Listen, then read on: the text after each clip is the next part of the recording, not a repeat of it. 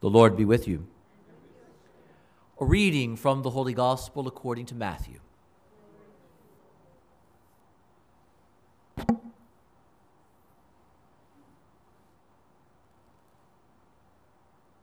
Jesus said to his disciples, "Not everyone who says to me, 'Lord, Lord,' will enter the kingdom of heaven, but only the one who does the will of my Father in heaven. Everyone who listens to these words of mine and acts on them will be like a wise man who built his house on rock. The rain fell, the floods came, and the winds blew and buffeted the house. But it did not collapse. It had been set solidly on rock. And everyone who listens to these words of mine, but does not act on them, will be like a fool who built his house on sand. The rain fell, the floods came, and the winds blew and buffeted the house, and it collapsed and was completely ruined." The Gospel of the Lord.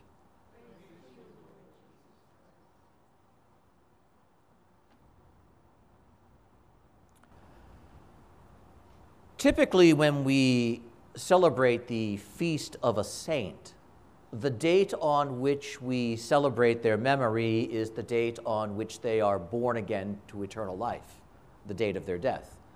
Saint Ambrose, whose memorial we celebrate today, is an exception to that very typical rule in the church, because on December 7th, Saint Ambrose was baptized, confirmed, made his first communion, was ordained, and then consecrated bishop. That's a big day. And it is the date of his consecration as a bishop that is used to mark his memorial. And in doing so, the church looks at that moment of Ambrose being designated Bishop of Milan as something decisive for the entire people of God. Ambrose was a lawyer and then a governor, of just, fair, and good man, of a believing family, but not baptized because the custom back then took baptism so seriously, especially in its aspect of being the first sacrament of forgiveness, that it was typical, especially among men, to want to get everything out of your system before you approach the waters of baptism. And so culturally, the baptism of adults was common for that reason. But when the Bishop of Milan died and there was no successor who seemed worthy by the acclamation of the faithful, Ambrose was chosen and accepted. And so things happened quickly. It's after he becomes consecrated a bishop that he begins the formal study of theology. And remarkably, that study bore fruits almost immediately, including down the road the eventual conversion of the great doctor Saint Augustine, who sat in church and listened to the preaching of Ambrose, and his heart was moved. Ambrose is considered one of the great doctors of the church. In other words, he didn't merely study theology. He didn't merely read sacred scripture. He let the faith that he was trying to understand become the true master and governor of his heart in such a way that his study and his living became a piece with one another. And so it is absolutely wonderful that we celebrate this man's memory on a day where we have these particular readings placed in front of us. These readings which speak of rocks and cities and houses. But we begin not with our gospel reading, but with the first reading from the prophet Isaiah, speaking of the great city, and the Lord being the rock upon which that city is established. And because the city is founded upon that rock, established upon that secure foundation, it is an enduring city, in fact, a strong city, with the odd ability to receive an entire nation within it. And again, Scripture will often use these puzzling images. A city is a much smaller reality than a nation.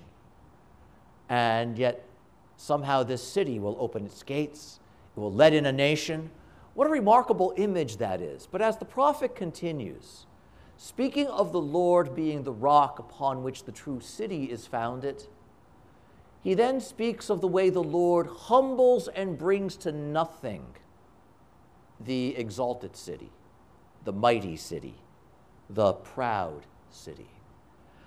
And in speaking that way, the prophet again makes use of a stunning image. Because normally when we consider how the world works, there are the mighty and the powerful and those who are not mighty and not powerful. There are the wealthy and there are the poor. There are the strong and there are the weak. And in worldly terms, we know how that plays out, don't we? The strong dominate the weak. The rich make use of the poor or neglect them. There are the important and the unimportant. The important make the decisions. The unimportant are on the receiving end of the decisions that are made. And yet we hear that as the Lord brings down the mighty and the proud city, it is ground to dust under the footsteps of the poor. What a remarkably powerful and surprising image that is. This image of the poor moving forward, of the needy moving forward. And if we pause and consider that for a moment, we are reminded of the Lord's words, "The poor you will always have with you." One of the essences of this world is that we are, in fact, all needy, all in our own way, poor. And it is those who know their poverty, those who know their need, who are capable of responding to the Lord. It is the humble position, and it moves forward. And so ironically, it is, in a sense, the poor and the needy who will not simply surpass, but will erase the arrogant from the earth. What a remarkable image that is. That one that sets itself up in a false security will come to nothing. Overcome by humility, overcome by need, which, as the Lord moves everything forward, is especially careful of moving the needy and the poor forward with him. We come then out of that to the gospel reading of today, where the Lord gives the famous parable of the house built on solid rock. And so again, note how all of these pieces come together. The example of Ambrose, the prophecy that we hear from Isaiah. And the Lord begins with, knowing what I say and knowing who I am is good and necessary, but it's not enough. And so looking out at those who are listening to him, note how he begins. Not everybody who calls out to me, Lord, Lord, is going to be saved. And that goes against a certain shallow understanding of Christianity, which seems to hold that just recognizing and declaring that Jesus is my Lord is enough. When I do that, I'm good. And note what Christ says here. No, that's not even close to being true. Because anyone can just say that. Calling me Lord means nothing if it's done the wrong way. And then he explains what he means. Calling me Lord without doing the will of my Father is to lie. It is to use my name wrongly. In fact, that is the very essence of what a violation of the second commandment is, which is not the prohibition on using dirty words. We shouldn't. But the real issue of the commandment is attaching God's name to something that really isn't his. And so note, to call me your Lord while living a life that doesn't conform to me, what does that even mean? It is to cloak your unfaithfulness behind the words of what is actually true. And so the Lord continues then. The one who listens to my words. In other words, the one who recognizes my voice, who hears what I say, who understands it, and acts according to it, is the one who founds his home on solid rock. However, the one who listens to my words, in other words, who recognizes my voice, who knows who I am, who knows what I say and understands it and does nothing with it, is a fool. A fool whose life is headed toward disaster. And it's important to recognize that. Jesus doesn't say here that person is simply misguided. Jesus doesn't say here that person is simply a little bit off course. The example is stunning. He is a fool whose life is headed toward destruction. And the example he uses to explain that is now the famous parable of the house. And note, two houses are built. The wise man builds a house. The fool builds a house. Both say, "You are my Lord."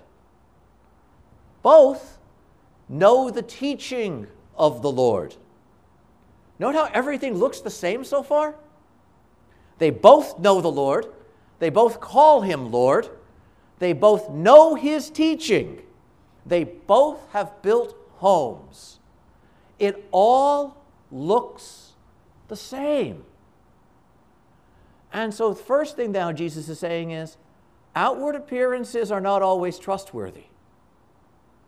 Because what is wrong and what is disordered can often look like what is good, what is wholesome, what is right, what is safe, and what is successful. The Lord will bring to nothing the proud city.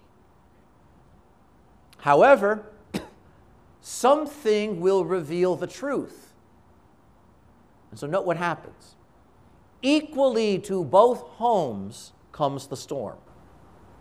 And again, note the parable. The wise man isn't given a free pass on the coming of the storm. Rather, the winds rage against the house. The rains come down upon that house. Thunder echoes around that house. It is shaken. It is attacked by the storm in all of its violence, but that house remains standing. But in that same storm, there's the other house. And the result is exactly the opposite. The floods rise. The rains come down. The winds blow against that house. Thunder echoes all around it, and it comes completely crashing down into nothingness.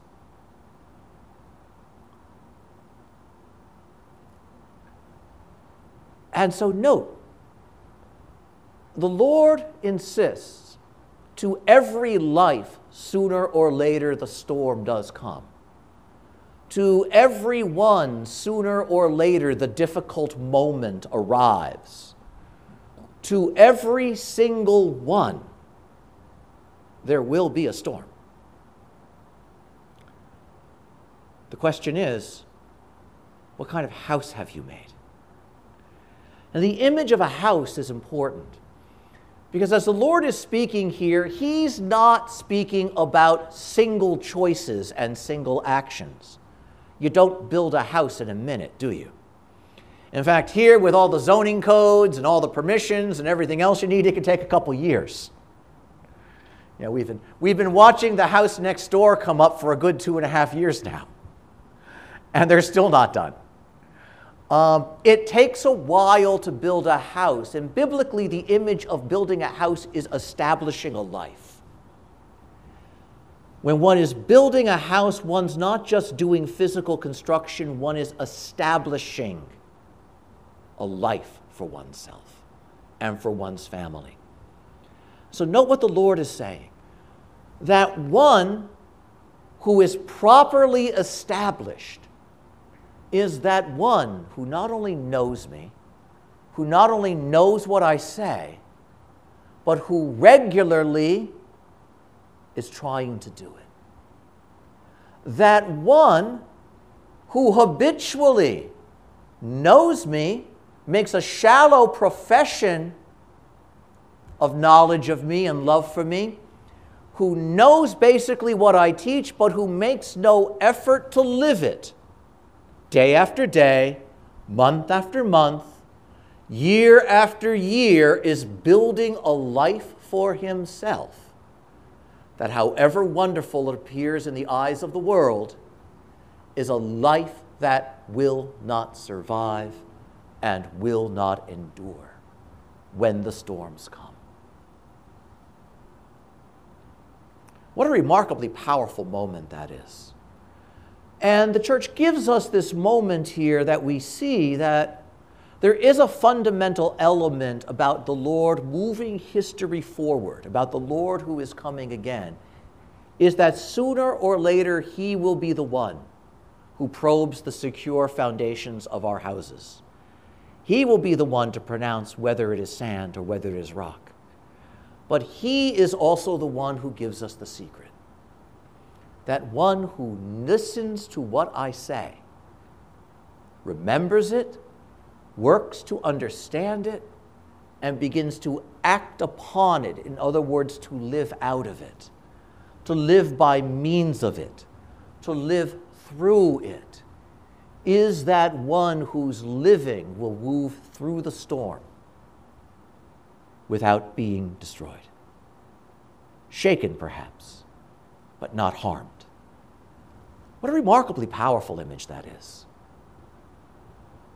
And we have this here in the first week of Advent, because all through Advent, what are we saying? Lord, Lord, come, Lord Jesus. And the implication is, let's make sure we're calling out the right way. Because not everyone who says, Lord, Lord, come, will be saved. Rather, that one who is willing to truly open his heart and open his life. Popularly around us, we are today in our present age and across history, it's been a continual struggle for the people of God to remember that we are called to a living that is more than just simply a shallow and bland faithfulness. It is easy to go through the motions. It is easy to pay literal lip service to the elements of faith. It is a difficult thing to be about the nuts and bolts of committed living of the faith. But note how wonderful it is. And note that the Lord says, when the storm comes, when the test comes, when the ultimate moment comes, how are you ready? By doing the small things which are the great things. You know my word. Try and follow it. How marvelously simple that is. How marvelously simple that is. Because ironically, what often happens is when the moment of crisis comes and we're caught unprepared, what do we reach for? We try to grab dramatic solutions. But there is no dramatic solution that saves anyone. Salvation is forged out of simpler and mightier things. This is also that image then of the proud city ground to dust under the forward movement of the needy, of the poor, of those who know their need and know the one who fulfills it and will continue moving forward toward him. What a marvelous image that is. And it's good that we can do that here, where from this altar we can receive the Lord who meets us here in this place. And if the Lord is the solid rock upon which the secure city is founded, how wonderful it is that we can receive him into our hearts today and establish our lives on that great foundation. Amen.